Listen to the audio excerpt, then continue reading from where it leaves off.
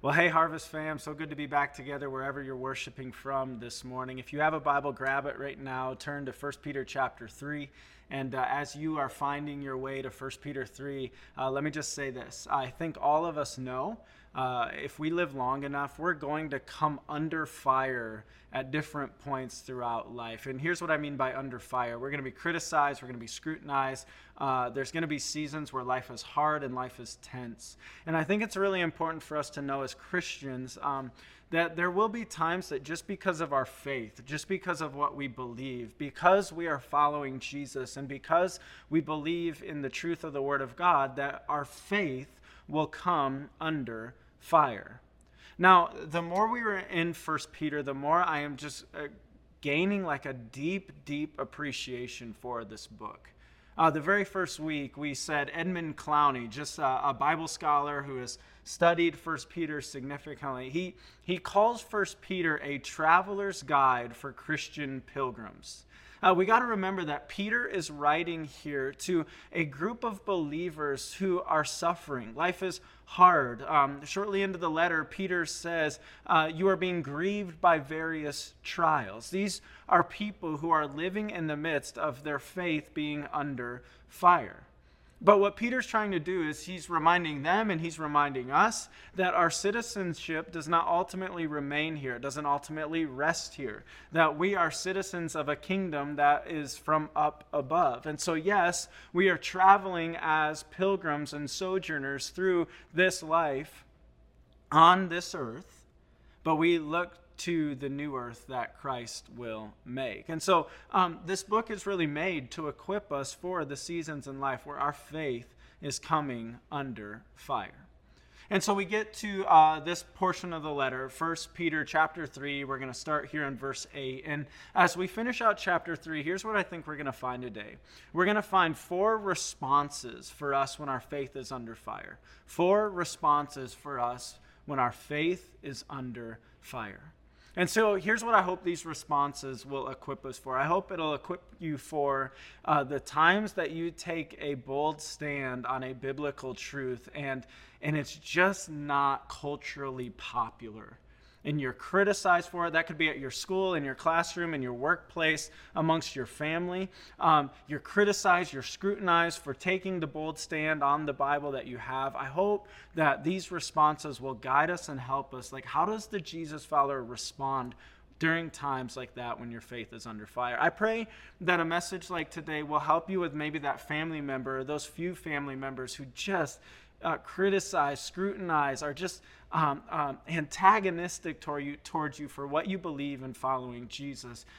These responses of a faith under fire, I think, will help us. And then we know that around the world, many of our brothers and sisters in Christ experience physical persecution and abuse. And should God ever bring us to that place where that's a reality for us, I pray that it's these verses right here that He will bubble up in our heart to prepare us to know how to respond in those moments. And that's why I just pray you're continuing to chip away at memorizing this book. And I know it's a big task, and I don't know where all of you are in memorizing this. Some of you might be memorizing pieces of it. Others of you might be going for the whole thing of getting that whole book hidden in your heart. But please don't give up on that. I think having a traveler's guide to remind us we're just pilgrims passing through, hidden in our heart, is so important for a day in which we're living in like today. And so keep chipping away at memorizing it. But let's look together at these 4 responses today, 4 godly responses when our faith is under fire. And the first response I want to pull out from the text today, the first godly response when our faith is under fire is this: we unite together in love and humility. The first response when we, or you personally, or we as a Jesus community, find our faith under fire is to unite together in love and humility. Look at what 1 Peter 3 verse 8 says. Finally, all of you have unity of mind, sympathy, brotherly love, a tender heart, and a humble mind. And so we come to verse 8, and he says, finally, all of you. Now, remember where Peter is coming out of. He's coming out of a section in the letter in which he's speaking to kind of the different segments of the faith community. He's spoken to wives, and he's spoken to husbands, and he's spoken to us who are under leadership of employers, or in that day of masters. And now he says, but here's a thing for all of you, for every Christian, for every Jesus follower. If you are part of the family of God, here is what you have to know and keep your mind on. Have unity of mind. That is so beautiful. And at times, even in the body of Christ, can be so hard, right? Because our sin bubbles up, and it can be hard to live in a unified way. But Peter's saying, all of you, Jesus followers, have unity of mind. And this is something Jesus actually prayed for us. In his high priestly prayer in John 17, he says this, I do not ask for these only, but also for those who will believe in me through their word, that they may all be one, just as you, Father, are in me, and I in you, that they also may be in us, so that the world may believe that you have sent me. Jesus prayed for the oneness of his followers. And now sometimes I read that, and if I'm honest, I can be a bit skeptical. I know, like, hey, that's a lofty ideal to try to get to, but is it really possible? And then you flip to the book of Acts, and you see the early church, and you see how much it talks about them being of one heart and mind. And this is something that God can do. He can give us a unity of mind. Now, I confess in my pride that so often I can think that unity of mind means if you disagree with me, convincing you to just believe what I believe about something, convincing you to think how I think on something, and I go, great. Now we have unity of mind. But I think unity of mind is something so much more beautiful and richer than that. Unity of mind comes when you and I, with the Spirit of God in us and guiding us, are seeking the mind of Christ. When you and I are both being led with the mind of Christ, to be able to look at something and interpret something and say, it doesn't matter ultimately what I think or what you think, but Christ, what do you think about this? Where are you grieved over this? What do you have to say about this? How would you respond to this? It's us seeking the mind of Christ. And Peter says, all of you have unity of mind. And then he goes on, sympathy, brotherly love. And then I love this combo he mentions, a tender heart and a humble mind. A tender heart and a humble mind. Remember that these people are being pained and strained. Their faith is under fire. And I think we have to stop and really camp out on this first godly response when our faith is under fire. Because when life gets stressful and painful and we're starting to feel the fire coming down on us, it's real easy for us, even within the family of God, to start to get at each other, to let the pain and the stress and the strain of all of that get at us in such a way where the enemy creeps in and uses it to divide. God says, no, during times like this, when your faith is under fire, you unify. And the glue of that unity is love and humility, a tender heart and a humble mind. I jumped into the Word this week just to get ready for this sermon, and it was last Monday morning, and I'm sitting there thinking, could there be a more perfect verse for us as followers of Jesus in the day we're living in right now than 1 Peter 3:8? I mean, you pull up your social media feed, you pull up the news, you see the racial unrest, the social unrest, the deep pain and deep division in our country right now. And I know a lot of that can even creep in here to us as the family of God. But I would just look at us and I would say that would we seek the mind of Christ in these things that we're seeing in our day and in our culture? And I know sometimes people can get a little uncomfortable when the pastor brings up the things of the culture, but I think what's really important for us to know is we have to take what we see in the Word of God, and we have to ask God, Lord, how does this come to bear on the day in which we're living in? Lord, what are you instructing us from your word, written thousands and thousands of years ago, for the current moment in which we find ourselves? And 1 Peter 3:8, I believe, can be a guiding like North Star to help us navigate through the days in which we find ourselves of so much unrest. I would ask us to really camp out on verse 8 to try to guide us to think about, Lord, ultimately it doesn't matter what I think, it matters what you think. Jesus, give us your mind on these matters.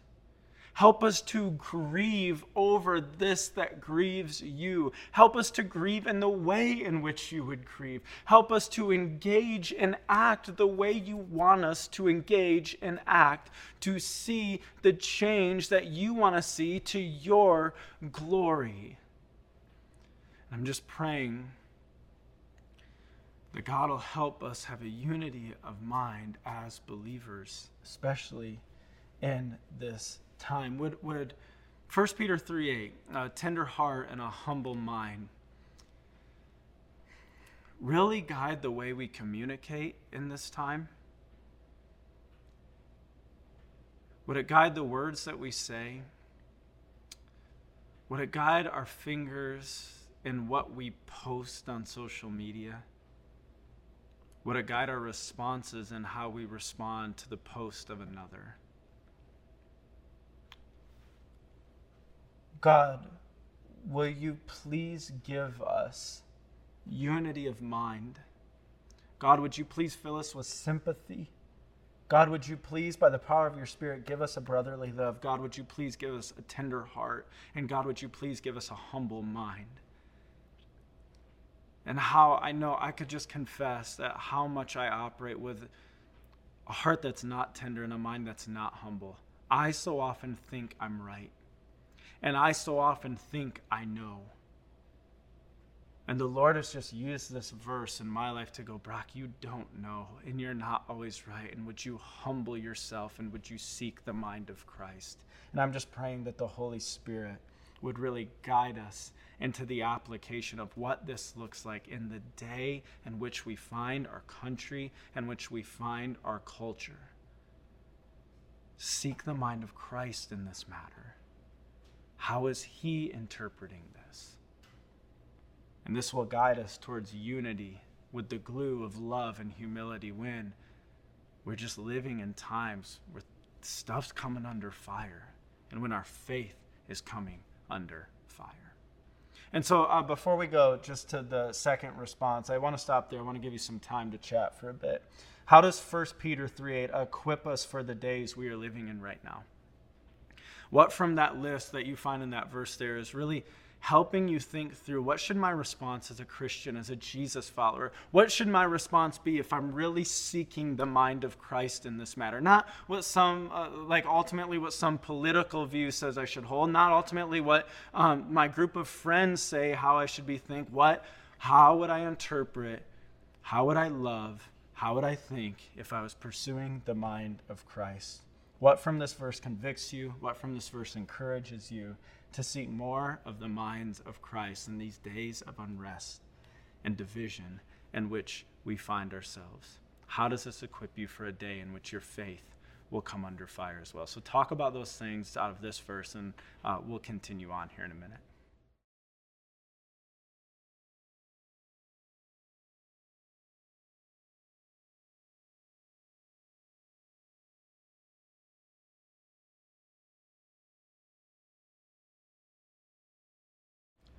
So the first godly response when our faith is under fire, it had to do with how we interact with each other. And what I mean by each other, the family of God, those who are followers of Jesus. But the next two responses really get at, when our faith is under fire, how do we react towards those who are inflicting the pain, inflicting the suffering, inflicting the accusations, So the second response is this. When our faith is under fire, we bless those who hurt us. We bless those who hurt us. Look at what it says in verse 9. Do not repay evil for evil, or reviling for reviling. We don't often probably use the word revile in our normal daily language. To revile means to abusively or angrily insult. So do not repay evil for evil. Do not revile when someone reviles you, but on the contrary, bless. For to this you were called, that you may obtain a blessing. And so Peter here, he is hearkening back. He's looking back on the teaching, like Jesus' paramount teaching on the way of the kingdom in the Sermon on the Mount. And in that sermon, Jesus taught on this. He says, if someone slaps you on the right cheek, turn to him the other also. He says, love your enemies, pray for those who persecute you. Do not repay evil for evil. Do not revile back when someone reviles you. Instead, you bless. You return evil with blessing. You return reviling with blessing.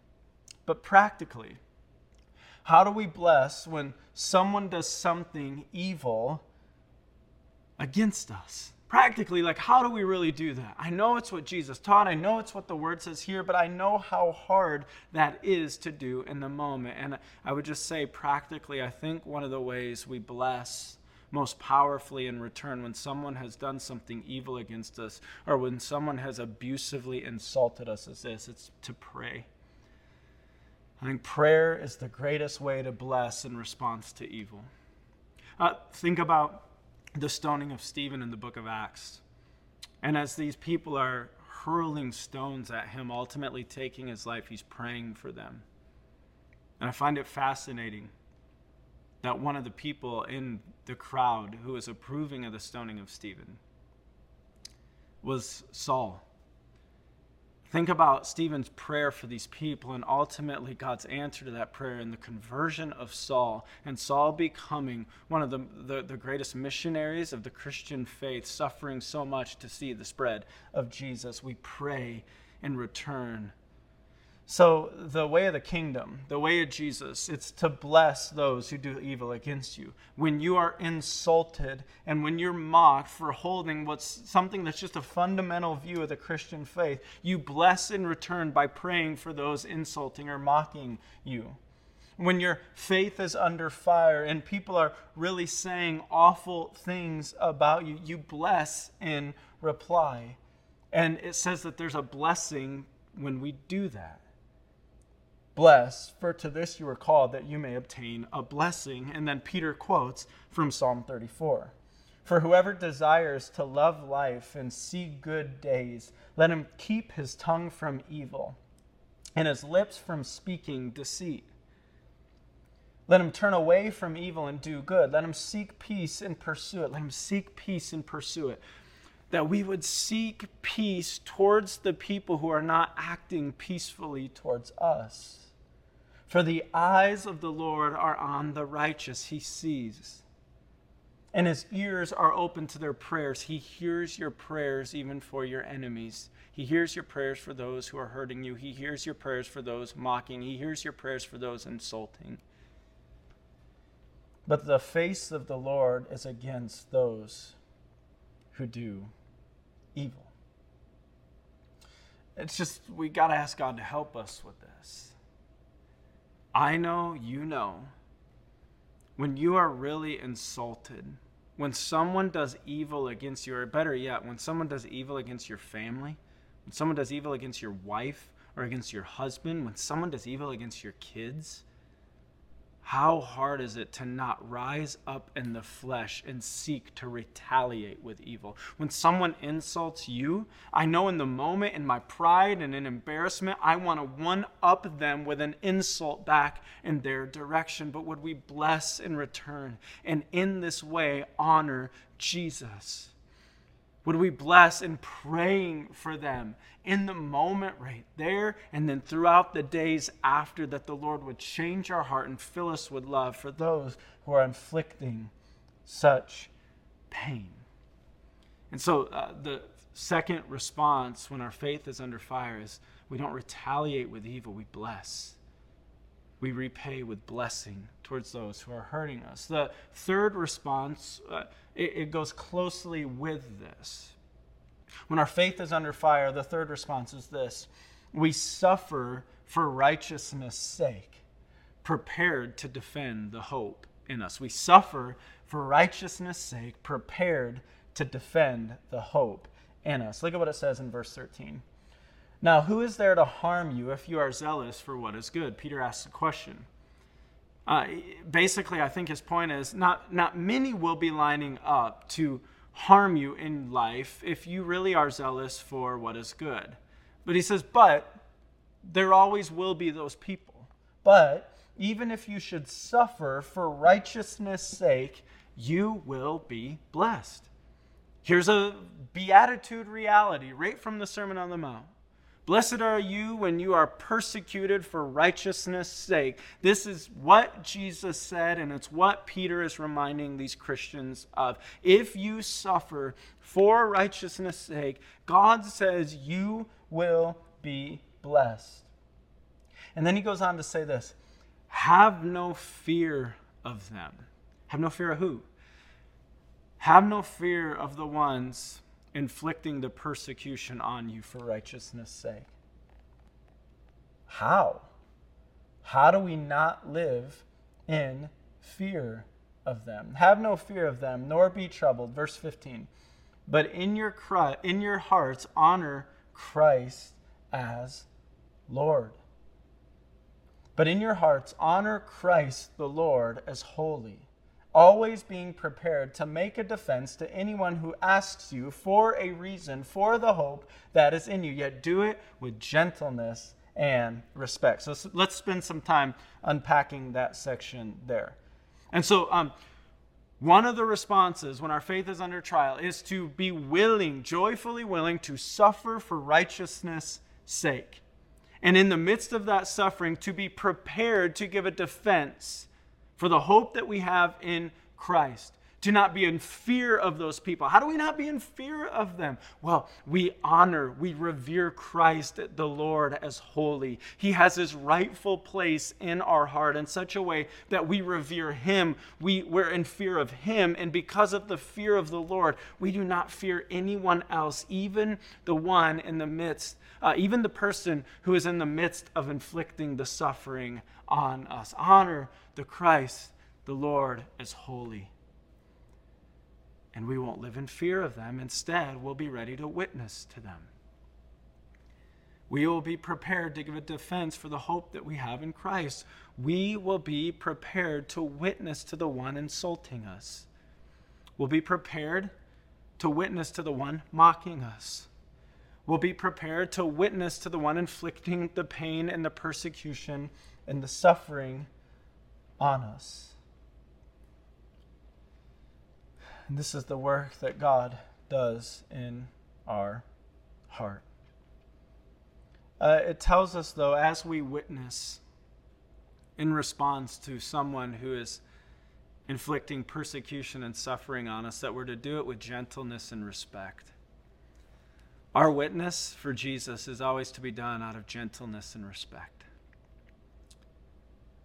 No one gets unlovingly argued to the love of Christ. No one gets unlovingly argued into the kingdom of God.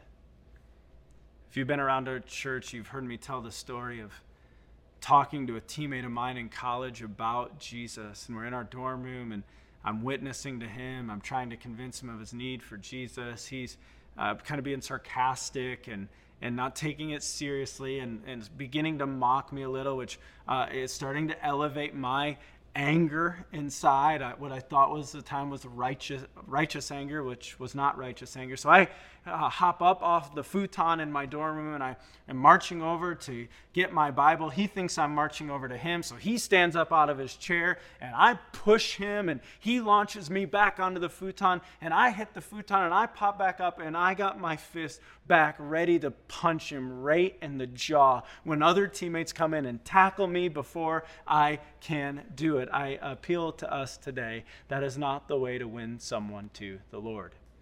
I have yet to hear the testimony of, oh, and then that Christian punched me in the jaw, and man, it was just then that like I knew God loved me. No, we witness with gentleness and respect. This goes on here to say in verse 16, having a good conscience, so that when you are slandered, not if you are slandered, there will come a point in your faith journey where you will be slandered. When you are slandered, those who revile your good behavior in Christ may be put to shame.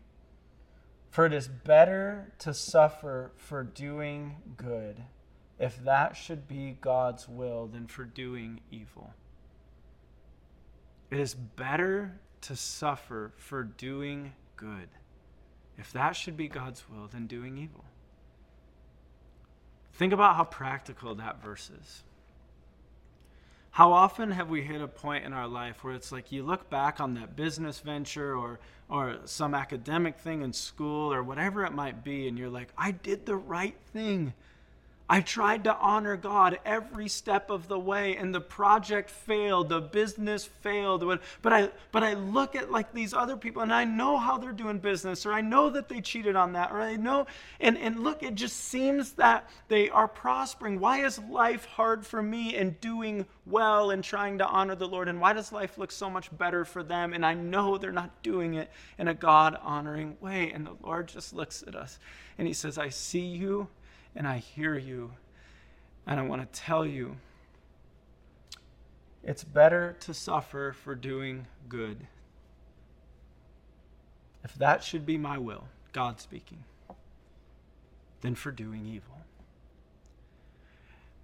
And so the third response is when our faith has just come under fire is simply to go, Lord, I'm willing. I am willing to suffer for righteousness' sake. I'm not a glutton for punishment. I'm not like asking for it, but I'm willing to suffer for righteousness' sake. And with you, with revering you as Lord in my heart, I'm willing to give a defense at any time and to anyone, even the ones inflicting the pain and the suffering on me. I will give a defense. I will witness to them, and I'll do it with gentleness and respect. And the Lord, by the power of his Spirit, will use that witness in a mighty way.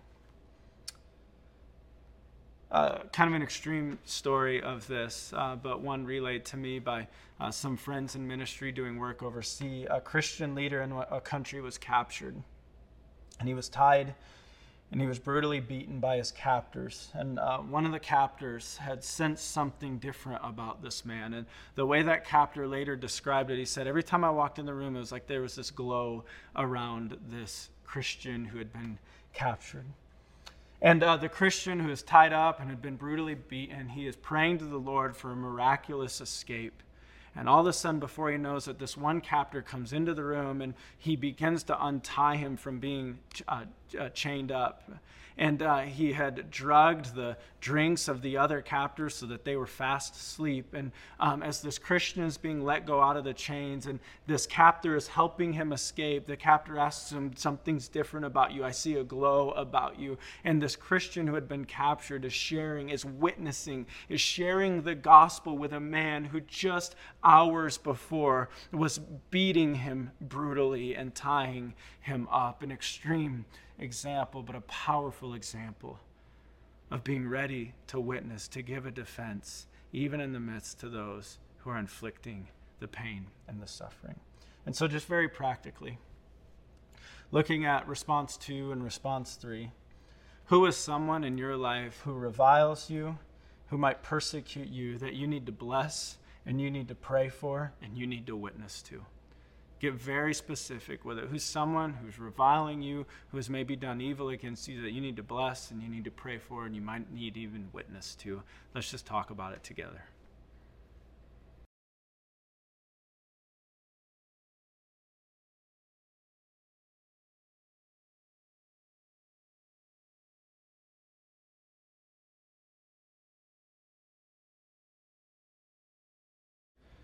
I honestly, growing up in church, I felt like I listened to so many sermons where you'd hear a sermon like, hey, bless those who do evil to you. And it just didn't even seem like, okay, I get that that's how I should act, but I just don't know even how I would do that. Or witness to the person who is creating all the pain and hardship in your life. Like, yeah, great. Sounds ethereal. It sounds good. But like in practice, like where is the power to actually do that? I'm so thankful that Peter knows unless we look to Christ, we have no power to do any of this. And so the fourth godly response when our faith is under trial is simply this. We look to Christ as the power to live this way. Look at what it says in verse 18. For Christ also suffered once for sins, the righteous for the unrighteous. Okay, Peter, but where's the power for this? Well, look at Christ. He suffered once for sins, the righteous for the unrighteous, that he might bring us to God, being put to death in the flesh, but made alive in the Spirit. So where's the power to this? The power is we get our gospel lenses on and we look at what Christ has done for us, of going to the cross and dying for our sins, the righteous for the unrighteous. Perfect God come in flesh for enemy of the cross. I was an enemy of God, deserving his wrath. In my pride, I had stiff-armed God over and over again, and Christ came down and he bore my sin on the cross, and then out of love, he called me to himself. It says as he was being beat, he kept his mouth closed. As he's hung on the cross, he says, Father, forgive them, for they know not what they do. And so the power to live out a life of godly responses in the midst of our faith being under fire is we look at Christ, and with the Spirit of Christ in us, we say, Christ, you must do this in me and through me, because in my flesh I don't have the strength to bless when evil has been done against me. I don't have the strength to suffer for righteousness' sake, giving a defense to the very people, sharing the gospel with the very people who might be inflicting the pain. So my question just for you, wherever you're watching this, wherever you're sitting, whatever you're doing, is have you been brought to God through a relationship with Jesus Christ? I mean, that verse said that Christ, the righteous, died for the unrighteous, you and I, that we might be brought to God. The death of Jesus Christ on the cross was for the purpose of reconciling you to a holy God. And there is no other way to be reconciled to God apart from a relationship with Jesus Christ. And it's a relationship that Jesus invites and calls you into today. The Bible says that your response is a response of faith. It's to actually believe that Christ's death on the cross atoned for your sins, paid the penalty for your sins, and that you're invited into a relationship with him to be in a right relationship with God now and forever. And I would just ask you, have you ever prayed and trusted Christ as your Savior today? And why not do that? Why not just call out to God right now and say, God, like, you have to save me. I believe Jesus died for my sins. I believe he wants a relationship with me. And today I'm submitting and surrendering my life into his control. Do that today. And don't delay 1 minute longer. And then for all of us watching this, who have submitted our life to the Lordship of Christ with the Spirit of Christ inside of us, we are able to have a godly response in the midst of seasons where our faith is under fire. We are able to bless when we're reviled. We're able to witness and suffer for righteousness' sake. We're able to come together unified with the bond of love and humility.